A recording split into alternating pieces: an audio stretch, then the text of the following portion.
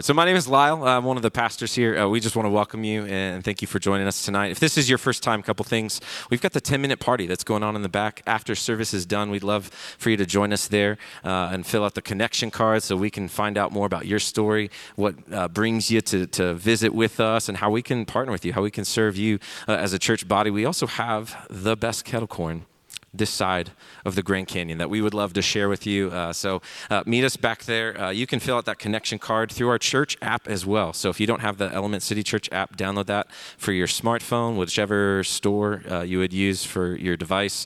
We're there. So you've got playlists in there. You've got sermon notes. We've got a lot of people. That's how they do their giving. So lots of things that you can do through the app, see all the events and whatnot. Or if you want to fill out that connection card, you can text us at our church phone number. It's 520-340-6868. So maybe if you're at home, that's a good way. If you wanted to get the connection card, fill that out. And we haven't figured out how to give you a gift if you're at home and tuning in that way. But at some point, we probably will figure something out. We're just not currently shipping kettle corn. Get over it. Sorry. But yeah, we're just glad that you're here tonight. Let's all stand together. We're going to pray for the church of the week as we get started. That's one of the things that I love about how we do church together. We recognize that we just get to join into the song that's been sung for hours already. That we're doing this at nighttime in the evening, but the worship has been lifted up to Jesus for hours today, and we just get to be a part of that. And so we want to have a heart not just for what God's doing here in our church, but for what God's doing in the city, and that's why we pray for other churches around town. So today this church is going to be 22nd Street Baptist Church. Their pastor, Ashley Evans. My brother went there actually when he was in college at U of A, so I got to visit there a few times as well, and have had some great relationships with people there. So we're going to pray for them, and then we're going to pray for ourselves as we get started with worship. So join me in that. Father, we want to thank you for tonight. We want to thank you for the work that you want to do. We want to thank you that you're already present, that you already are God, that you're Emmanuel, God with us.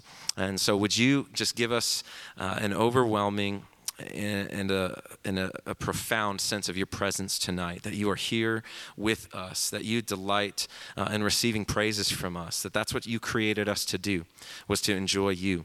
And so we want to do that to the best of our ability. So would you come and meet us in this moment? We want to lift up 22nd Street Baptist Church as well, and their pastor, Ashley.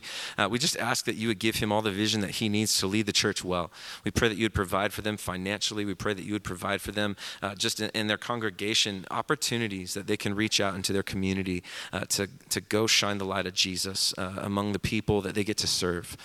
So would you allow them to be healthy? Would you just allow them to do the work that you've called them to do, and to do it with courage? And to see you come through for them time and time again as you grow their faith and as you grow them into the church that you want them to be. So we're grateful that we get to partner with so many churches here in this town to make a dent in your kingdom. That's what we're here to do tonight. We pray it all in Jesus' name. Everyone said, amen.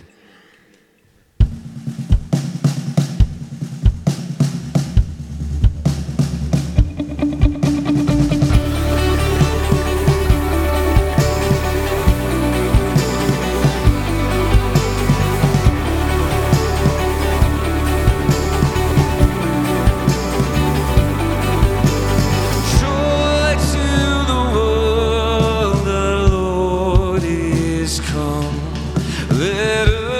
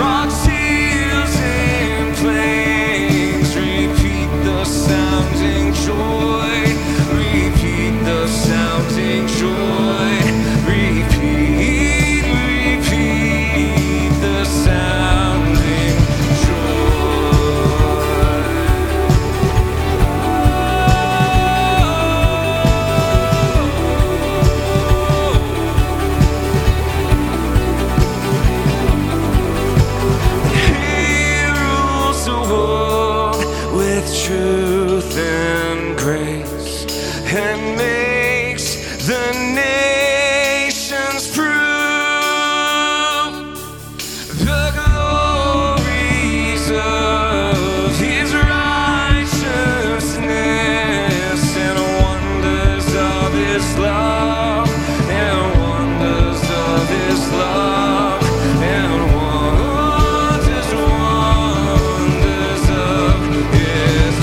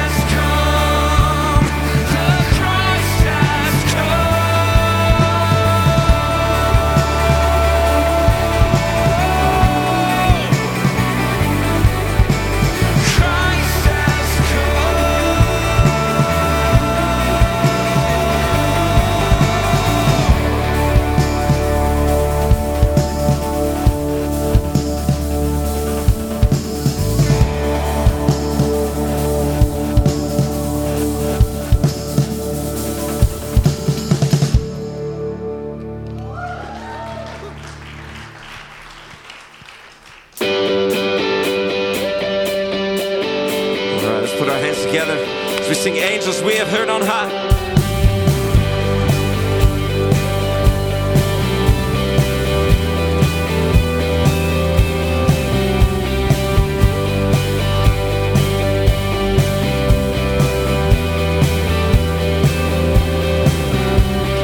Angels we have heard on high, sweetly singing o'er the plains, in the mountains in reply, echoing their joyous strains.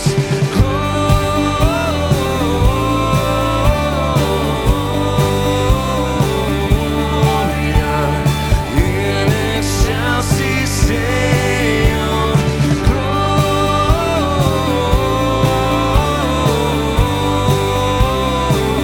Gloria in excelsis Deo.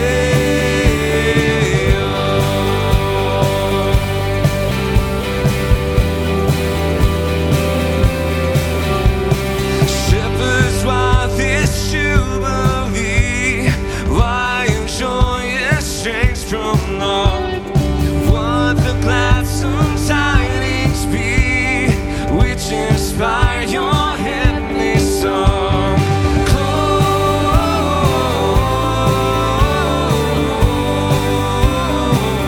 Gloria in excelsis Deo. Gloria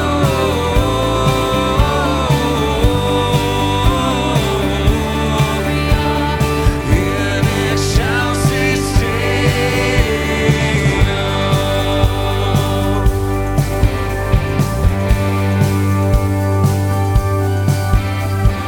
Come to Bethlehem and see Him whose birth the angels sing. Come adore on bended knee, Christ the Lord, thy newborn King.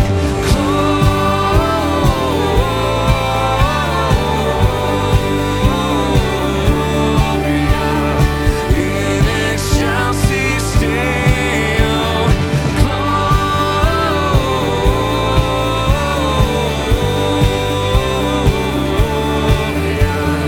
in excelsis Deo.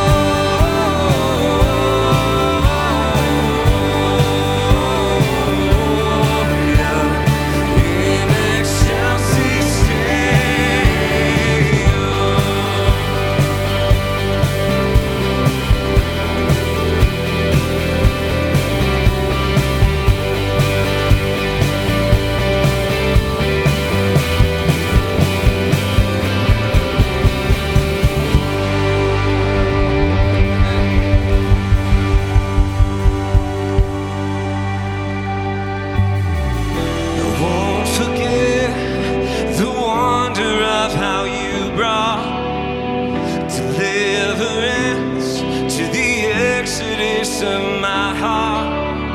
'Cause you found me, you freed me, held back the waters for my release. Oh Yahweh, you're the God who fights for me, Lord of every victory. Hallelujah, hallelujah.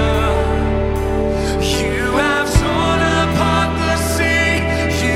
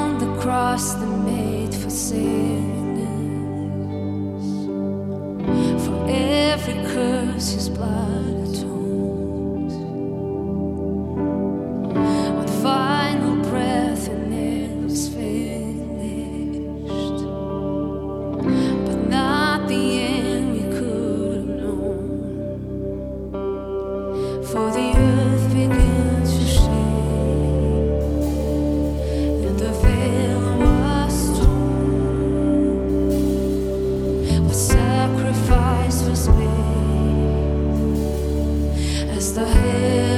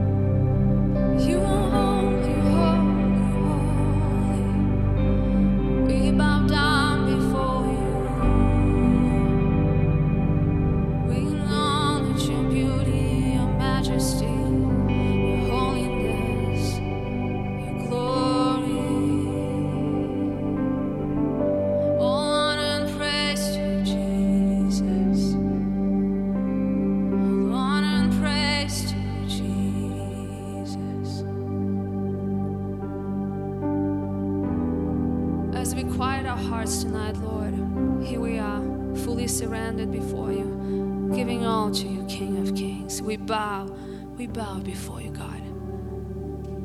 We take off our crowns, Lord, and we crown you, the one who is seated on the throne. And the angels giving you praise, singing holy day and night. And yet we get to sing it only a few minutes here. So prepare our hearts, Lord, for what is going to take in eternity. Holy, holy, holy. Lord, we adore you, King of Kings and Lord of Lords. And tonight, God, we humbly come before you. Give it all to you. Quiet our hearts. Calm our spirit. And we're listening. We want to learn of you, God, so we may serve you better and be useful in your kingdom. So may you teach us tonight. May you change us and transform our hearts and our mind the way only you can, Lord. We give it all to you. We praise your holy name, the name of Jesus, King of glory. May you be praised tonight, God. We love you and we pray all these things in your beautiful and precious name of Jesus. And everyone said, amen. You may be seated.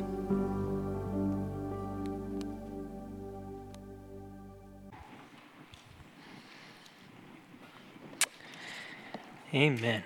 It's great to worship together, whether you're online watching or here in the room. Glad to have you here. And afterwards, we're actually heading to Winter Haven. So some of you are here for that. And hopefully you got geared up because it's so cold outside. It's really not. I tried to dress in flannel so I would feel colder, but I'm not. Anyway, thrilled to have you here, and we're continuing this Christmas series.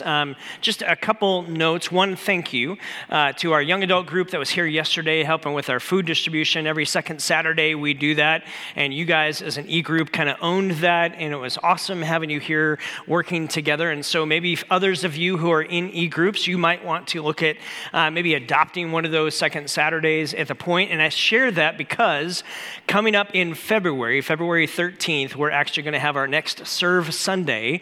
And here's why we do it, especially if you're new, maybe tuning in new. February 13th is the Super Bowl, and we just don't do church during the Super Bowl.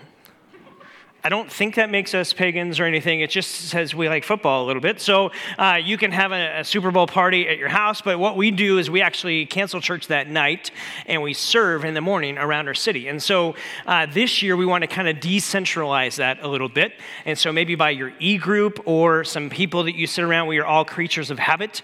We typically sit in the same place. So maybe there's some people you've kind of grown accustomed to being around. Maybe you've been going to dinner with us afterwards. Maybe your group wants to begin thinking about where you'd like to serve on February 13th around our city. We'll have some connections. We'll obviously have a lot more information about that, but I wanted to kind of put that in your mind as you begin to think about our Serve Sunday coming up February 13th. So tonight, I want to pick back up where we left off a little bit last week. So if you missed last week, I invite you to catch up on the app. You can go back and catch the service. We're in this Christmas series looking at the beautiful reality of the gift that's been given to us, and we are centered so much around Christmas, around gifts, and those are good things. They're a way to express love and blessing to others, but we want to center ourselves on the greatest gift that's ever been given, kind of the reason for the season, in Jesus, this gift of Christmas. The Apostle Paul kind of says this one line in 2 Corinthians that I think summarizes and might be the best verse for a Christmas card. Here's what he says, 2 Corinthians 9:15, "Thanks be to God for his indescribable gift." This indescribable gift of Jesus and everything of who he is and what he accomplished and what he means to us as followers of Jesus. Now, you may be here and someone invited you and you're kind of checking out church and you're kind of on your own spiritual journey, and I want you to know this is a place to begin to investigate who Jesus is. For some of us, we become convinced that Jesus really is who he says he is, and you may not be there yet, and that's okay. In fact, we want this to be a place where you can kind of go on your spiritual journey and for us to maybe come alongside and just kind of let you know some of our story in that. But as we look through the scriptures, what we see is that Jesus really is who he says he is, and that Christmas is really centered around him. And so much of what we looked at last week is that he came wrapped. We understand the story in Luke chapter 2 that Jesus was wrapped in cloths. We understand that. We understand wrapping gifts, right? We talked about that last week. That some of us are really good wrappers of gifts, and some people like gift bags, right? Yeah, 3 of us. Okay, so this idea of wrapping gifts, and Jesus comes wrapped, and he came wrapped in prophecy is what we looked at last week, a lot of it. In fact, so much of it that it actually blows your mind to begin to think how Jesus actually fulfilled all these prophecies, and the likelihood of that happening actually brings certainty to our faith. And so if you've always been on a search of trying to figure out the validity of Christianity, you might want to check out last week, because I think it speaks to the certainty that we can have. And Jesus also comes wrapped in history.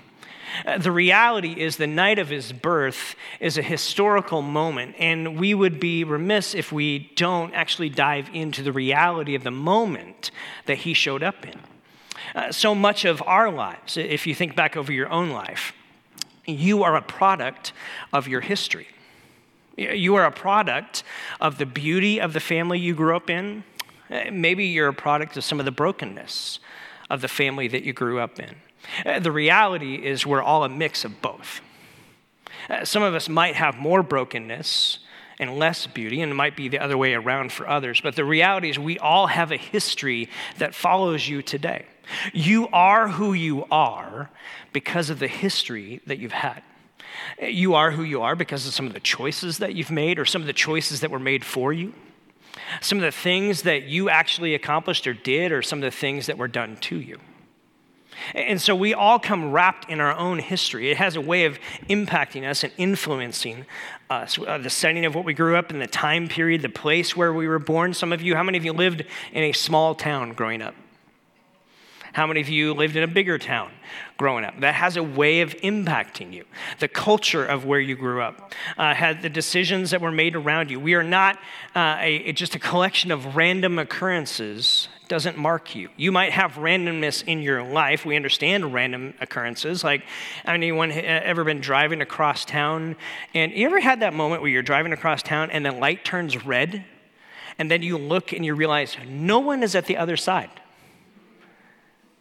No one. And you're like, that's so random. Like, why did it turn red? Because no one's even there. It's not like it's tripped and then it had a certain time. It's just, we understand randomness of these things. We understand random encounters with people throughout the day, random accidents and blessings that unflowed. But the delivery of Jesus was not random. And that's what I want us to kind of dive into a little bit tonight to investigate about that. So a couple different stories, the gospel stories. Remember, the gospels are the accounts written by Matthew, Mark, Luke, and John. They are written to kind of record, here's the life of Jesus as eyewitnesses giving account to his life. It's kind of the biographies of Jesus in a way. And there's a couple of them that talk about this very early reality of what Jesus was born into in the history of that time. So here's Luke's gospel, Luke chapter 2, verse 1 through 4. In those days, Caesar Augustus issued a decree that a census should be taken of the entire Roman world. The first census that took place with Quirinius was the governor of Syria, and everyone went to their own town to register. So Joseph also went up from the town of Nazareth into Galilee to Judea, to Bethlehem, the town of David, because he belonged to the house and the line of David. Now, we have to understand that the scriptures are thousands of years of story, of accounts of people's lives, of the real history of what's actually happening. And sometimes in our context, we can read through scripture passages and miss some of the beauty and the depth of actually what's happening in this. What we know, Caesar Augustus was known as one of the most successful Roman emperors of the day. He had 45-year rule. He was the grandnephew and adopted son of Julius Caesar. So there's significance about who he is and what's transpiring in the whole nation, the whole empire, really, of Rome. Rome owns so much of the world at this point. They are the empire who is large and in charge. One of the prophecies that Jesus fulfilled is that he was going to be born in Bethlehem, but that's not where Joseph was at the time. So what's God got to do to fulfill this prophecy? Well, we got to get a census going. Because now, Joseph, you got to get on the move. You got to go to where I need you to be to fulfill a prophecy I gave 700 years earlier. So you see how all these things begin to tick together and begin to piece together. Matthew, if you read Matthew chapter 1, it's a genealogy of Jesus. Now, I know this to be true. Reading the first chapter of Matthew is a lot like reading Leviticus in the Old Testament. It seems old, and it seems boring, and it seems dry because it's just name after name after name after name. But if you were to actually dig into the names of the people and their history and their story, what you begin to see is the lineage of Jesus actually has not, it isn't just a lineage of beautiful things. Let's be honest about it. It's a lineage of brokenness, and yet God at work in the midst of brokenness and in the midst of broken people. And there's a lineage that actually comes through David himself. Maybe, and God said, David, I'm going to have someone rise up from your line that will be the Messiah, the one to come. And now we are 14 centuries later. Here's Jesus arriving on the scene. A descendant of Abraham, descendant all the way back to the beginning. When you're reading scripture, you have to understand these are thousands of years old. They come from a foreign culture and a foreign language, and we have to expect that if we don't understand some of the things, we can gloss over and miss some of the reality. And so for us, we look at Christmas sometimes through the lens of the 20th and 21st century and all the trappings and beautiful trimmings that we put on our Christmas tradition. And sometimes we can miss some of the tradition that was actually going on and some of the reality of what was transpiring behind the scenes 2,000 years ago. Maybe the best question for us to ask is, what was it like in Bethlehem 2,000 years ago? What was it like at that point? Some of this, what I'm going to share, is coming from New Testament scholar Gary Burge and some of the insights that he gives as a student of that time. We understand the hymn. Remember the hymn, O Little Town of Bethlehem? Here's how it goes. O little town of Bethlehem, how still we see thee lie. Above thy deep and dreamless sleep, the silent stars go by. Yet in the dark streets shineth the everlasting light. The hopes and fears of all the years are met in thee tonight. And we sing that song, and we go, man, there's something so beautiful. And we picture Bethlehem almost as this tranquil, little, sleepy mountain town where it's just bliss. And that could not be further from the truth of what Bethlehem was like 2,000 years ago. And what this moment of history was actually what was transpiring behind the scenes. See, Rome had conquered Bethlehem, that region, Judea, the whole nation, back in 63 BC. And Rome ruled by two realities. They would break you up into provinces, and there were two types of provinces. One, there was the province that was kind of the nice province. And what nice province meant were that you were under control. You were under Roman rule. In fact, you were lived under the Pax Romana. Pax Romana is the gospel of Rome, peace of Rome. Although it's not peace like, oh, peace to the world. No. It's peace because we're going to crush you if you don't live under our rule. That's what Pax Romana actually means. Peace by force. And we're going to keep you under control, and you're going to be under the thumb of Rome. Now, if you're a nice province, we won't have to mess with you a lot. You'll be wonderful to us and pay the taxes that we're embarking upon you, and you will live under the Pax Romana, under the peace of Rome, which is really an oxymoron because it's the reality of the brutal nature of Rome. And then you have these rascal provinces that were not easy to control, and they would be under direct authority and supervision, and thus there would be intense oppression from the emperor and from the empire itself, imperial provinces. Judea, Israel is one of these. So because Bethlehem and the whole region of Judea is one of these, conflicts and insurrections were constantly on the tip of the tongue of the people. And so if you were in Bethlehem 2,000 years ago, you would walk around and see soldiers everywhere because Pax Romana was there to show you, no, you will live under the peace of Rome. We will force it out of you. And so tensions are tight here. The Jewish people did not like this occupation. They often fought against it. You can read in historical accounts about numerous uprisings of that. So when Jesus is born into this moment, this isn't a sleepy little town. This is a reality that there is a story going on, and in a lot of ways, this is kind of like a political powder keg of what is happening. And the reason people are coming back here is because of their tribal nature. They had to come back because of the tribal nature of Israel, the 12 tribes of Israel. You had to go back and register where you were. And this wasn't registration like you showing up at a when you go to vote sometime, and it's maybe some senior citizens and there in a little table, and they're trying to get your name and your address, and they're like, just, oh, it's so nice that you're here to vote. No. You show up to register your property. Why? Because you got to pay taxes. And you got to pay an absorbent amount of taxes. And so when you show up to this registration, how many of you are uber excited about paying taxes? So that hasn't changed in thousands of years. So in this moment, do you think people are showing up in their hometown all giddy and excited to be there? No. There's a lot of angst. There's a lot of political pressure. There's a lot of tension in the air. There's tribal systems of saying this is the way it should be or this is the way it should be, and people didn't agree. Isn't it great that humanity has advanced so much that we don't battle this any longer? That was total sarcasm. Turn to your neighbor, the person right around you, just say, hey, here's my hometown. Tell them your hometown. Where are you from? Where are you from? What's your hometown? Where were you born? I was born in Sayre, Pennsylvania.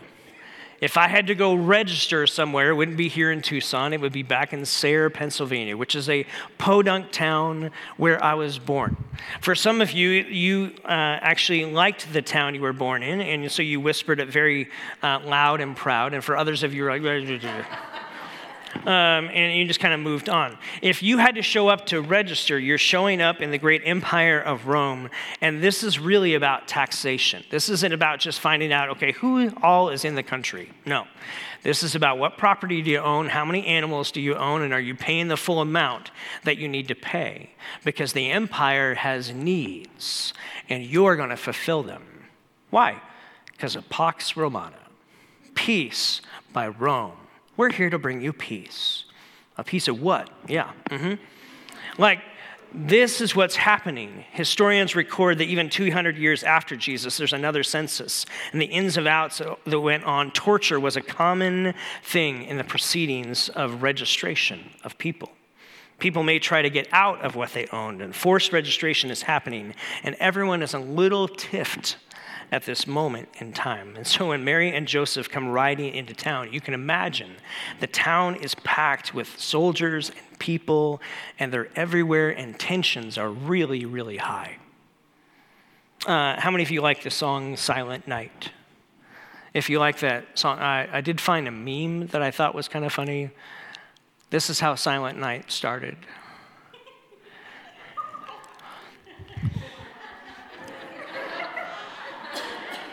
How many of you are married and you've experienced your silent night in a different, okay, that probably didn't happen. It was just a funny meme. But the reality is Mary and Joseph come riding into town. There's no room because they didn't, Uber ahead, or they didn't get an Airbnb ahead of time. And so they're there, and the time comes for Jesus to be born. It's a significant opportunity for us to lean in and go, okay, Jesus is being born in this moment of history. Why? It could have been other times of history. Why this time in history? What is going on in here? Bethlehem is a packed city on a political powder keg, and tensions are swirling, tensions extremely elevated. There's divisiveness going around. Now, when Rome occupied a province, often what you would look for is a local ruler, a local leader that you can manipulate a little bit in order to understand. The reason you'd want a local leader is because they would know the people. And they would know the who's who of the city, and they would know the who's who of the region around you. And so when someone would show up to register, and if they had the last name, let's say Montgomery or something, and you would go, no, I know the Montgomery family. They own a lot of land.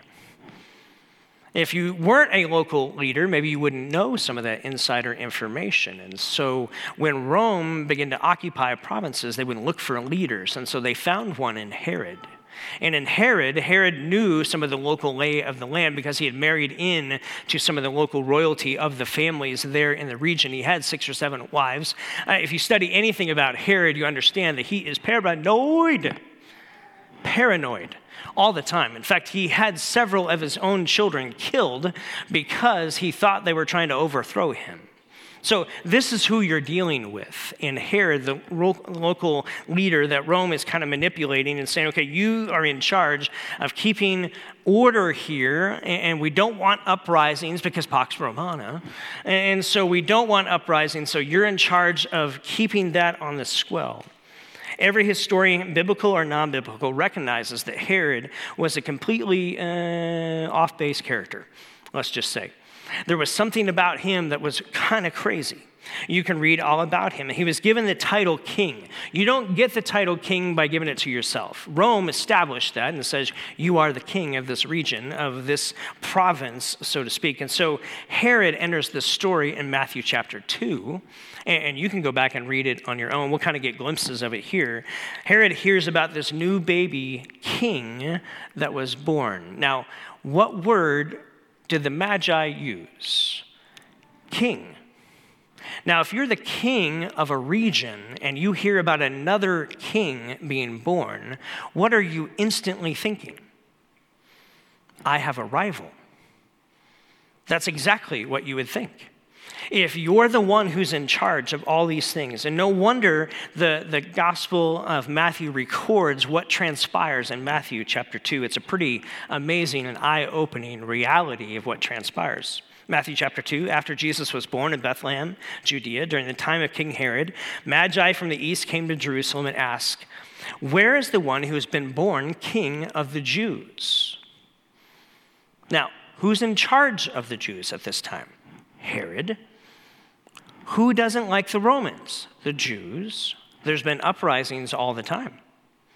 And so when you're in charge, and Pax Romana is your charge to give and to keep peace, and you hear about another king, you've got a rival, and you're moving forward in that. When King Herod heard this, verse 3, he was disturbed, and all of Jerusalem with him.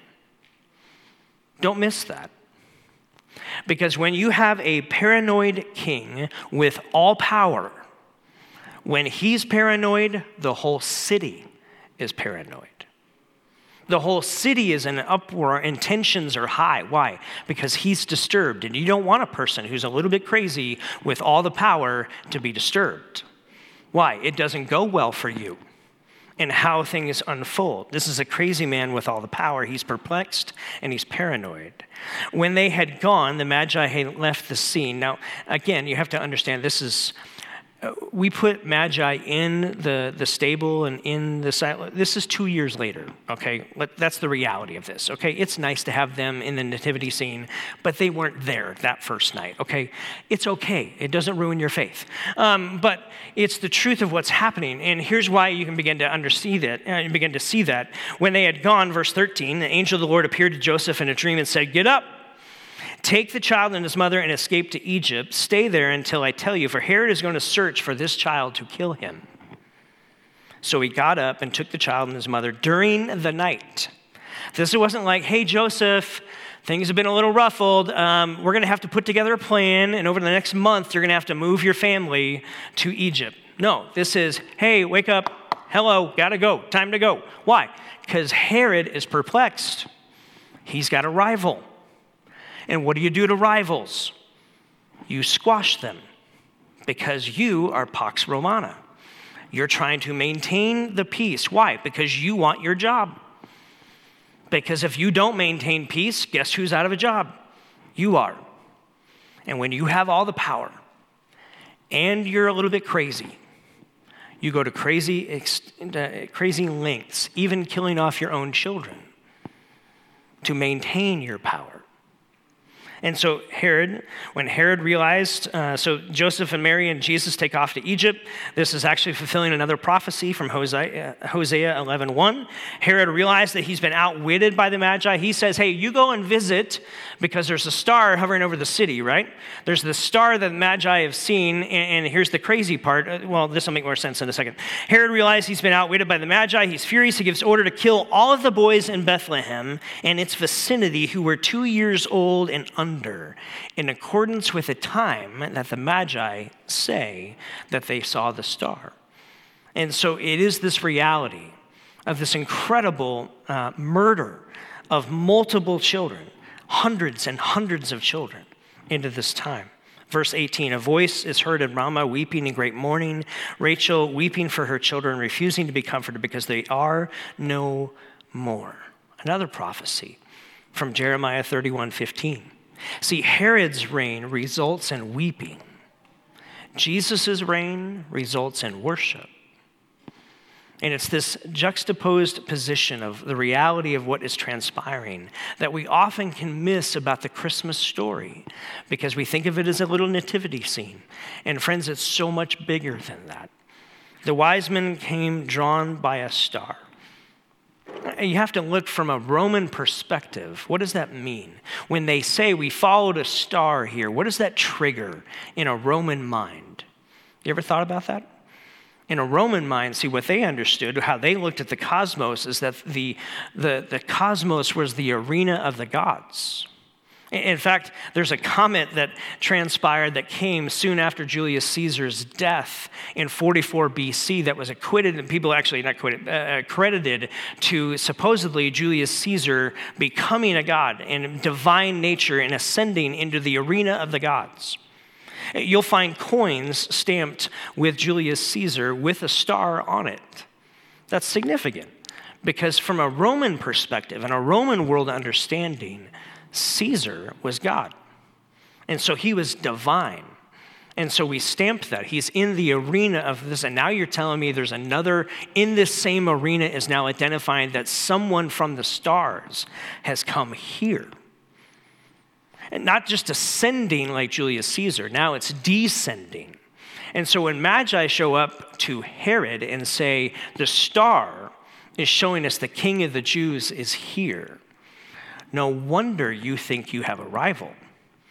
Because there's something transpiring that speaks about a divinity that's visited you, and this next chapter of history is beginning to unfold, and you don't want that to happen. This would have blown Herod's mind as a Roman ruler. And we miss that in our simple understanding sometimes of what's going on. See, what's happening in Bethlehem 2,000 years ago is way more than just a little nativity scene. There's a lot of history to this that Jesus is born into. So I share that history, I think, for the beauty and the reality for us to understand that God's timing is perfect. I think maybe that's the simple takeaway we can have from the Christmas story as we look at this, is that there's something going on here that's more than meets the eye. And God's timing is perfectly timed out. The whole reason the gospel expanded after Jesus' resurrection, if you don't know, is because of the Roman roads.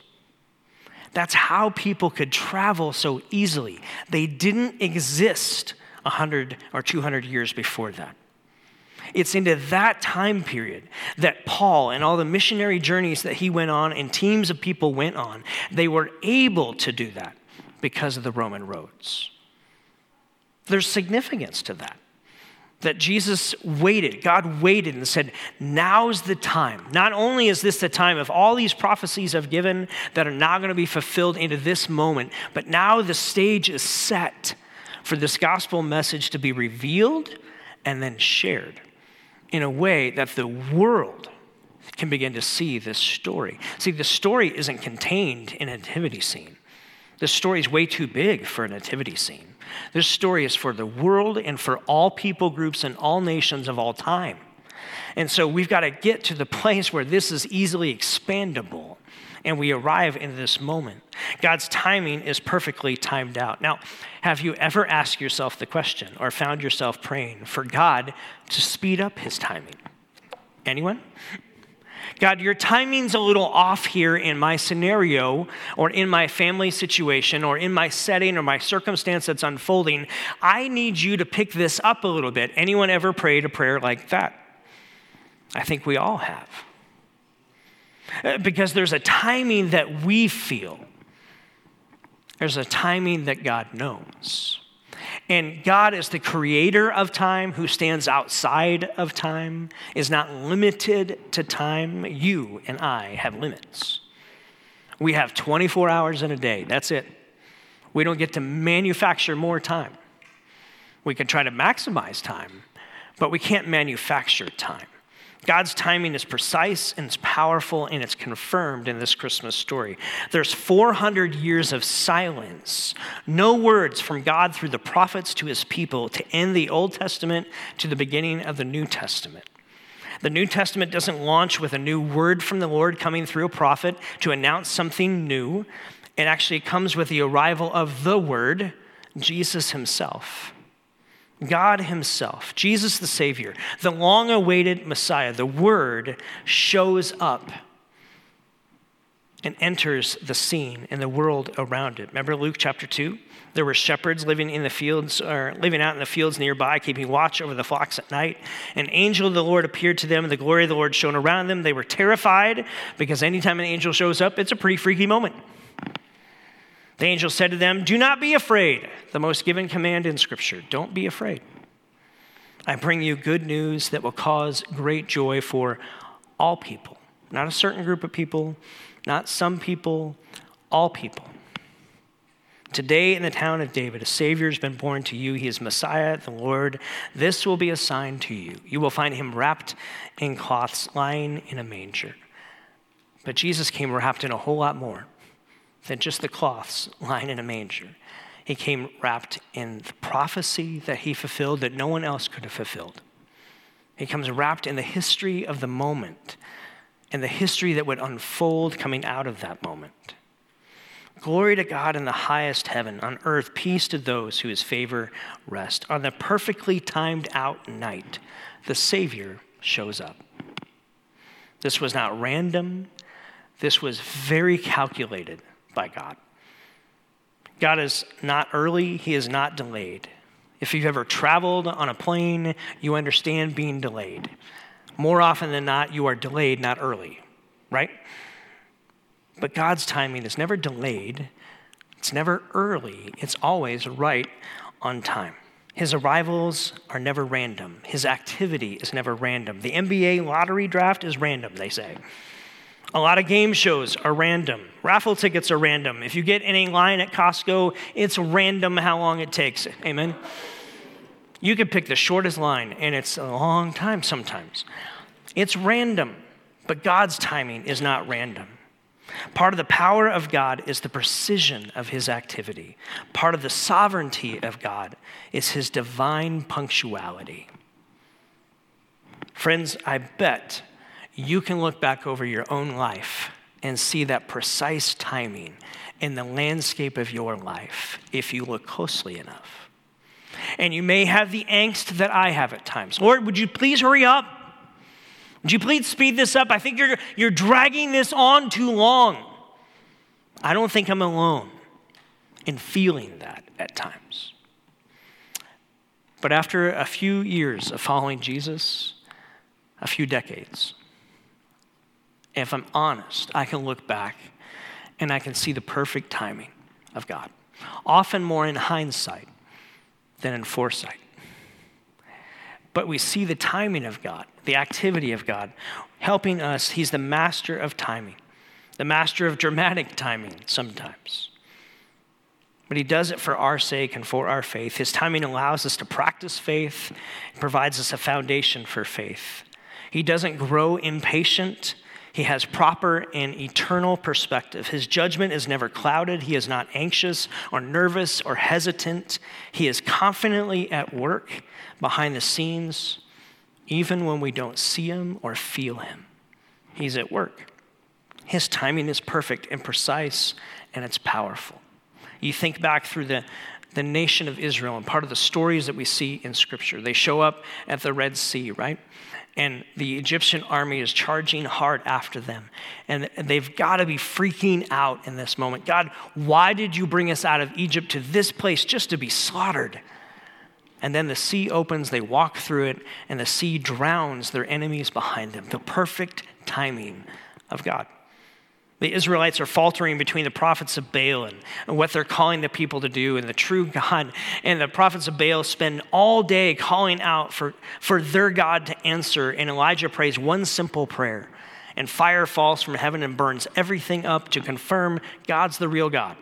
His timing is perfect. Daniel is caught faithfully praying against the ordinance that was set out by the Medes and Persians. He's thrown into this lion's den of ravenous lions that are going to eat him before he hits the ground, and yet perfectly timed that the angel closes their mouths, and he lives, and he's pulled out, and the people who were against him are thrown in, and they are eaten before they hit the ground in the same place that he just was. Esther, an orphan, is brought up as a queen at just the right moment of history to stand in the gap on behalf of her Jewish people to help avoid annihilation.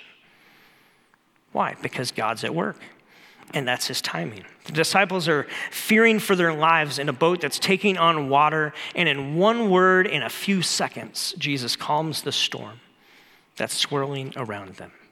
Peter immediately denies Jesus the third time and immediately hears the rooster crow, and it connects the dots. Jesus, you said that was going to happen. The perfect timing of God all throughout history. The perfect timing of God and his activity interrupts, and what's transpiring begins to transform situations and transform lives. And I bet if you were honest and began looking back over the landscape of your life, you would see God's activity in his perfect interruptions at times, perfectly timed, to minister to your heart, to challenge you at times, to pull you a different direction from where you were trying to go. And you didn't understand it in the moment, but later on looking back, man, God, that was your timing. And you begin to connect the dots. This leads me to the verse I think for us to hold on to tonight. Galatians chapter 4, verses 4 through 5. This is Paul looking back at Christmas. And he says, but when the right time, when the set time, in the NIV says, in the right time, God sent his son, born of a woman, subject to the law. God sent him to buy freedom for us who were slaves to the law so that he could adopt us into his own family, adopt us as his very own children through faith. Pleroma is the Greek word here for the set time, the right time. It means the fullness of time, the completeness of time, a condition of being filled to the full. When do you stop pouring into a glass? When it hits the top brim, right? Filled to the brim. That's what we talk. That's where you stop, because that's the fullness of it. That is what these Greek writers are saying. It's what Paul is trying to illuminate to us. At just the right time, Christmas. That's what he's saying. At just the right moment of history, Jesus shows up. Maybe the takeaway for us is that we can learn to trust the timing of God. At just the right time. It's all about his timing. And he doesn't show up and say, listen, I need you to bring your devotion to another level. See, this isn't about your devotion. What Paul's saying in Galatians, this isn't about your devotion. This is about your adoption. And adoption is this powerful imagery throughout the New Testament. That we're adopted into God's family, not because of how devoted you are, but because of faith in Jesus and who he says he is and what he accomplished for you and what he can accomplish in you. Why? Because God's timing is perfect. You can trust his timing. And for some of you, that's the reminder you need tonight. You can trust his timing. You can try to push back against it, and I get that. I really do. You can try to question it. I get that. I really do. But friend, you can trust God's timing. In the pleroma of time, he knows He's never early. He's never late. He's right on time. So, Father, that's what we want to anchor ourselves to. That Jesus came wrapped in history, too. A significant historical moment of things swirling and tension being there. And into that tension, into that moment, into that reality, Jesus, you showed up at the perfect time, at just the set time. You came, not just to fulfill all the prophecies that were alluding and pointing to you. That was part of your timing. But you came so that the mission of what you were about, the story, the gospel, the good news could then spread from that time moving forward. It was the perfect timing of you, God. And so would you be at work reminding us in our lives, in our here and now, in our struggles today, that your timing can be trusted. God, for some of us, we're at one of those tense moments in our own life where we're needing to see your activity, and we need to see it even now, God. That's what we're feeling.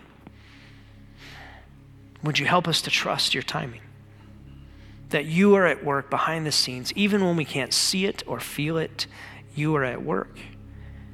And because you stand outside of time, you're capable to speak into and to show up at just the right time for what we need. So as we worship you, Emmanuel, the God who is with us in our time, in our moments, in our circumstances, in our situations, we affirm and anchor ourselves again that you are God who is with us and that your timing can be trusted.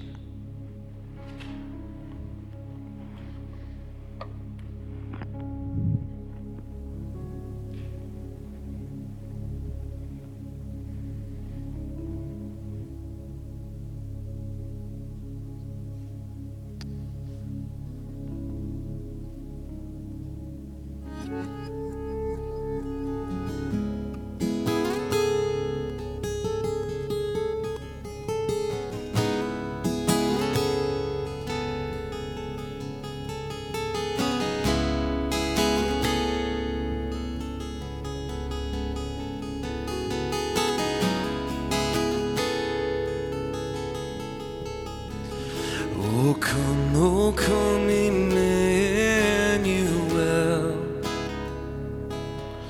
and ransom captive Israel that mourns in lonely exile here,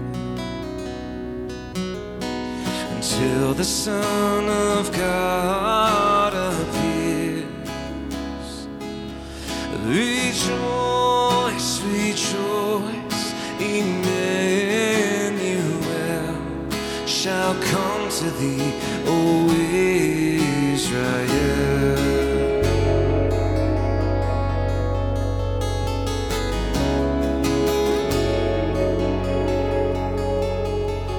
O come thou day spring, come and cheer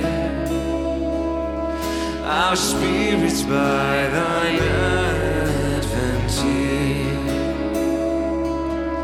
Disperse the gloomy clouds of night, and death's dark shadows put to flight. Rejoice, rejoice, Emmanuel shall come to thee, O Israel.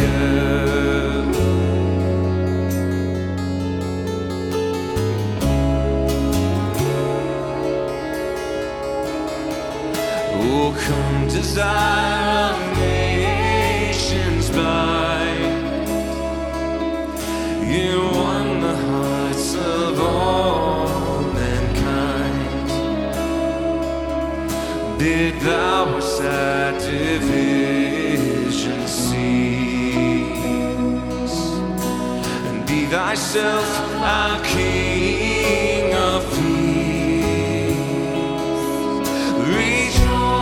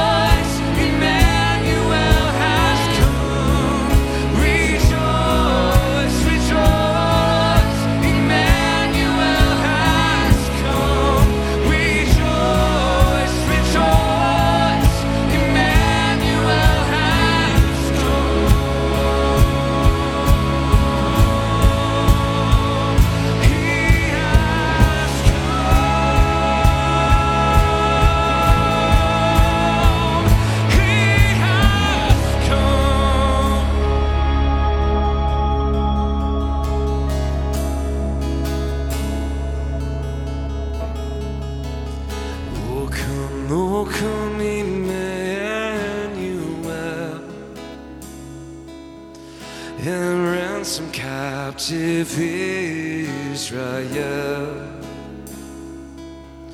that mourns in lonely exile here. Until the Son of God appears, rejoice, rejoice, Emmanuel shall come to thee, O Israel.